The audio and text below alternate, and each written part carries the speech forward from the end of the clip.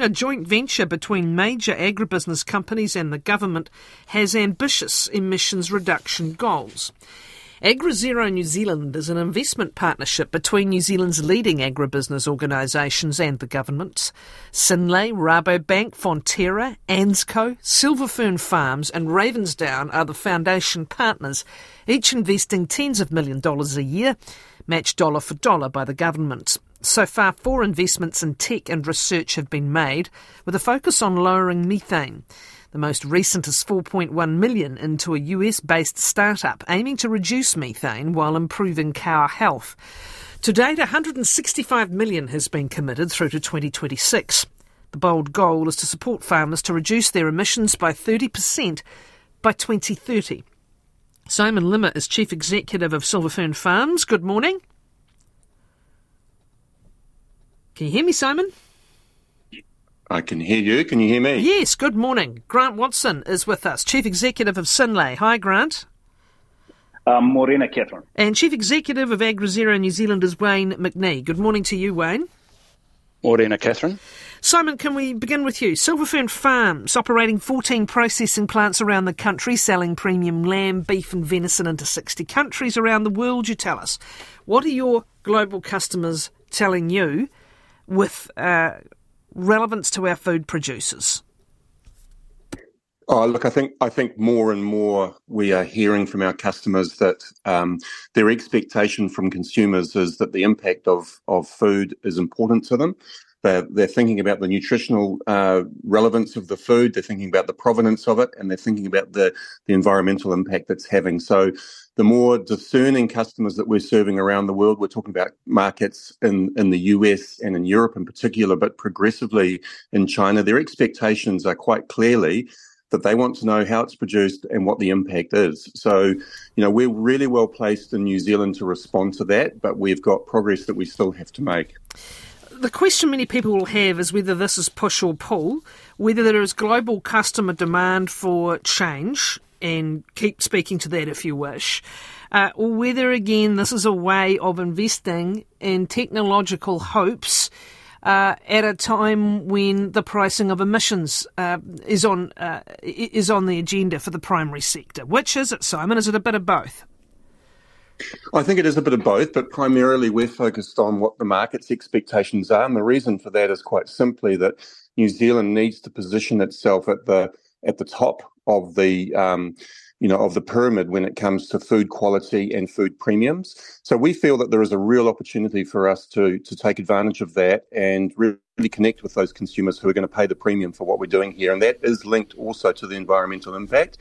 We also know that there's a regulatory pressure and there's a social expectation that we're making progress in New Zealand as well. So those two things do align. The problem that we have is that the pace of change is really challenging for farmers, and we need to put more tools in their hands to achieve it. So it really is, there is a pull from the market when we can premiumise what we're achieving, which will incentivise farmers to keep making progress. There is also a push from a regulatory perspective, but the technology is critical. Grant Watson, you head up dairy business Synlait. Dairy, of course, one of the most impacted, one of the most in zone for a large proportion of our emissions, methane emissions, of course, being so significant. So can you speak to this question? Is it a push or a pull factor here? Yeah, that's right, Kathryn. Look, we as the dairy industry absolutely need to play our role in reducing greenhouse gas emissions. Sustainability is in the DNA of Synlait. It's in the DNA of dairy more generally. We're focused on the pull from the markets. We deal with a number of multinational customers around the world. They've made commitments. Their consumers are expecting improvements in terms of sustainability, as their shareholders are as well. So for us, it's about the pull.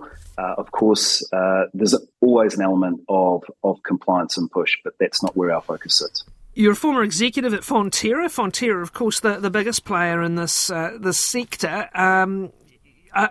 Is the industry as a whole on board with the need to find a way to get these emissions down? Yeah, look, we're delighted to be partnered up with Fonterra in AgriZeroNZ.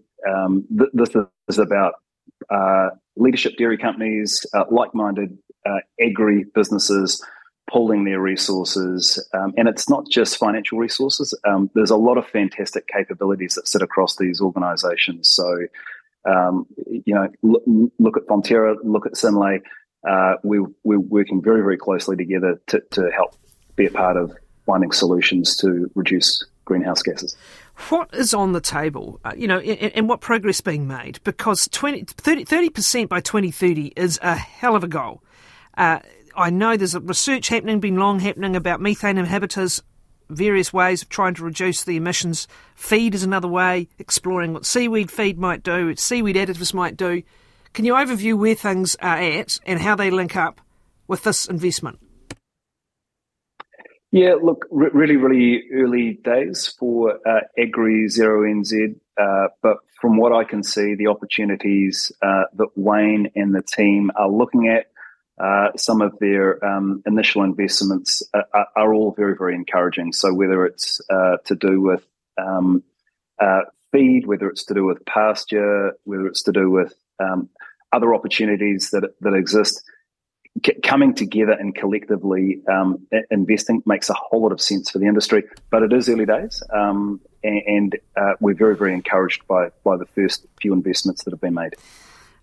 Just speaking again and looking at the sector as a whole, I know your own results came in, a few days back, and you were noting what a tough and challenging environment was, the China market dynamics.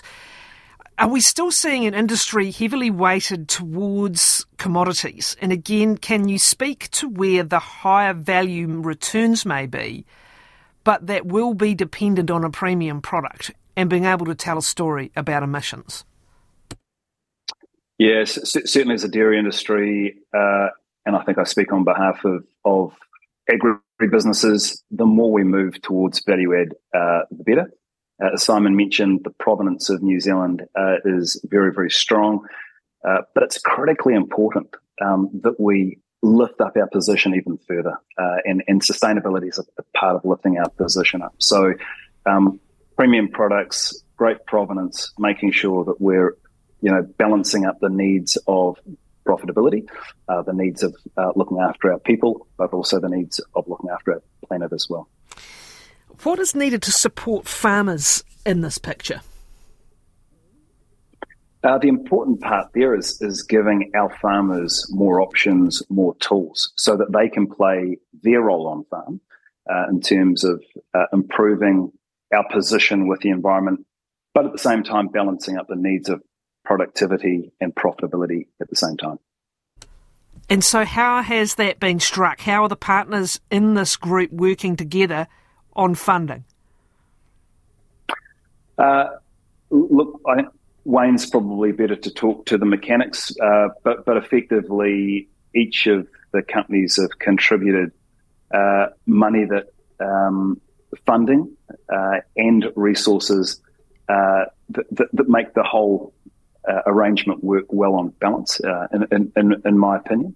So, and there are various investment opportunities. Some will benefit more towards dairy, others will benefit more towards other parts of agribusiness. But look, from our perspective, we think the contribution is proportionate, both in terms of financial and people capabilities. Grant, if I can come back to you, thank you, Grant. If I come back to you, Simon Limmer, just for a moment, from the perspective of Silver Fern Farms, meat sector rather than dairy products, can you just explain the process you went through to determine what a fair contribution would be, and in return for what benefit, Simon? Oh, yeah, I mean, I think the drivers are the same for dairy and for meat. In terms of calculating, it's really difficult. The size of the prize here is enormous. The impact of the sort of reductions that we're talking about in terms of the targets that we're setting, the only real tools that we have at the moment is livestock reduction. So that has a direct economic impact on an annual basis of potentially upwards of about $3 billion. Now we're talking about $160 odd million over 4 years. It's really small in the scheme of things, but the benefit that it could drive is really, really significant. Our contribution has been aligned with, conversations that we've had with the other companies. At the end of the day, it's at our discretion as to what we think is affordable and what we think is reasonable. The more the merrier. The more companies that we can have participating in this is not a question of competitive advantage for us. This is about New Zealand Inc. working together to solve a really significant issue. Simon, thank you, Simon Limmer. Let's bring in Wayne McNee now, who, as I introduced earlier, is Chief Executive of AgriZero New Zealand. Wayne, thanks for your time. You're heading this new investment partnership. Can you tell us a little bit about how it's come together?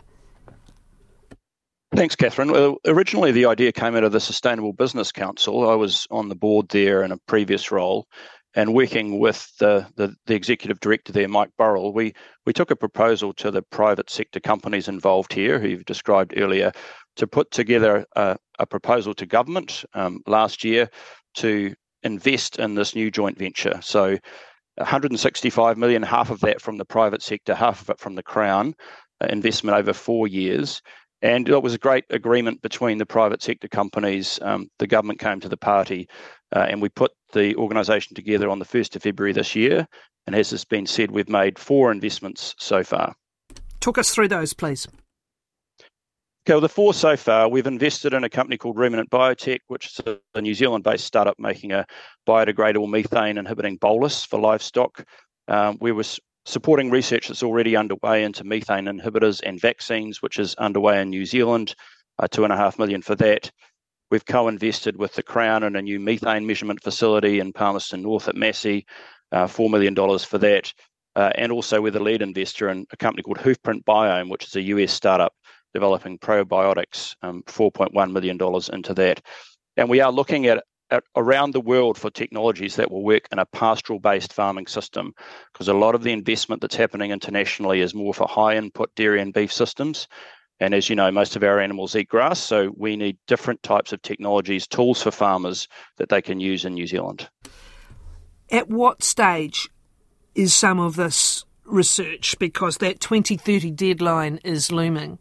And I know AgResearch and others have been looking at methane inhibitors, for example, for some years now. What stage of development are they at, and how quickly could they be at a point of use? Yeah, most of the technology is still in fairly early stage research, and that's why our investment is important. If these companies were ready to go to market, they wouldn't need investment from us, but most of them are still in the earlier stages of development. But there is a very rapid increase in interest in this area at the moment. We're seeing investment coming from the Gates Foundation, from Jeff Bezos's Earth Fund, particularly into the methane vaccine area. So there's a big focus internationally on this now. There are some products that are closer to market, as I said, more designed for high input systems where the animal's fed all the time.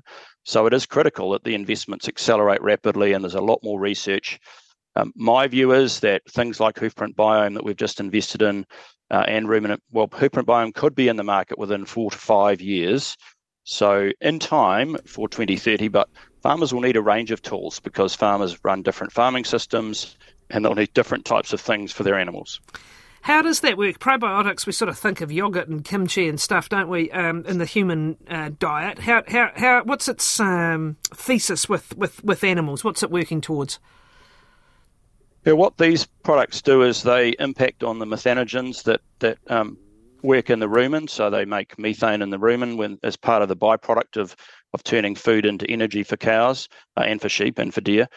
And so these work to reduce the impact of those, so less methane is produced in the rumen. And the benefit of the one that we've been investing in is that it would be a once every day maybe feed, maybe even less often than that. So that's kind of what you need in our New Zealand system. But yeah, most of these technologies are looking to impact those methanogens and reduce the amount of methane they produce. It is a waste product, so in fact it can improve the productivity of the animal at the same time. What's the regulatory process? What will it be to get these tools into the hands of primary producers when they are at point of coming to market?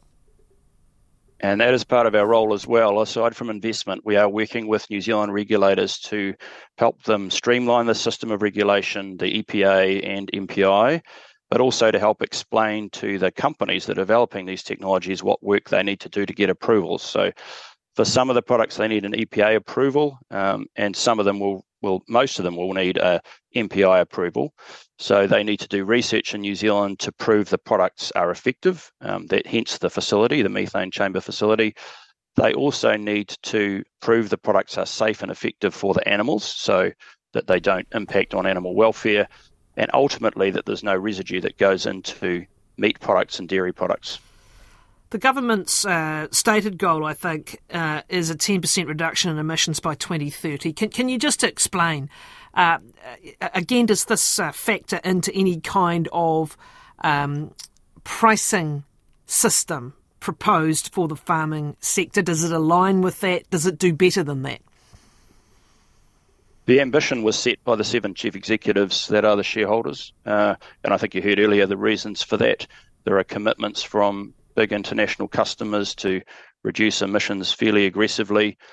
We need to be contributing to that. So aside from regulation and taxation, the ambition is set to lead towards those international customer expectations.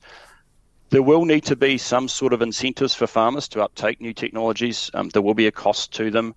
So, it is important that there is in parallel regulatory process that considers that. But ultimately, I think, this is customer-led, and that's certainly been our focus.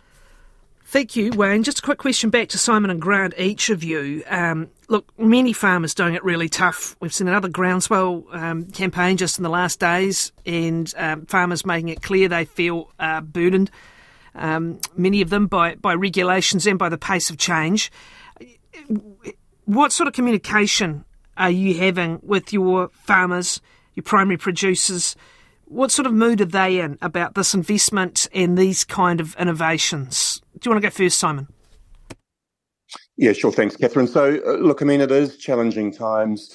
Farmers are really facing a downturn in the market. They've got inflationary pressure, they've got interest rates coming at them, and then they've got regulatory demands and uncertainty, which, really leaves them in a quite challenging position. I think the benefit of this is it actually gives them direction. It gives them, a sense that work is being done and there will be tools in their hands going forward. So really important that we make progress. The markets will reward them for what they are doing, but we need to give them options and we need to put tools in their hands. So, it's providing a sense of direction, which I think is so important.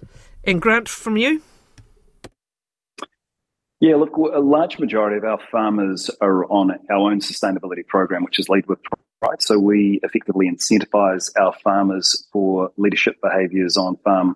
But I think what this does is it takes it to another level, which is we can provide additional tools for them to manage greenhouse gas emissions on farm. Let's see where things go with the likes of He Waka Ekanoa, but anything we can do to enable them to improve their position on farm, I think will be very well received. The balance here, as we know, is cost of compliance versus benefits to our farmers. Their need to balance environment, their need to balance profitability, and their need to balance productivity. So there's a real balancing act here, and I think AgriZeroNZ will play a fantastic role in helping to improve outcomes on farm for them. Thank you. That is Grant Watson, Chief Executive of Synlait. Thanks also to Simon Limmer, Chief Executive of Silver Fern Farms, and the Chief Executive of AgriZeroNZ, Wayne McNee. Those two companies among the foundation members, along with Rabobank, Fonterra, ANZCO and Ravensdown, of this initiative.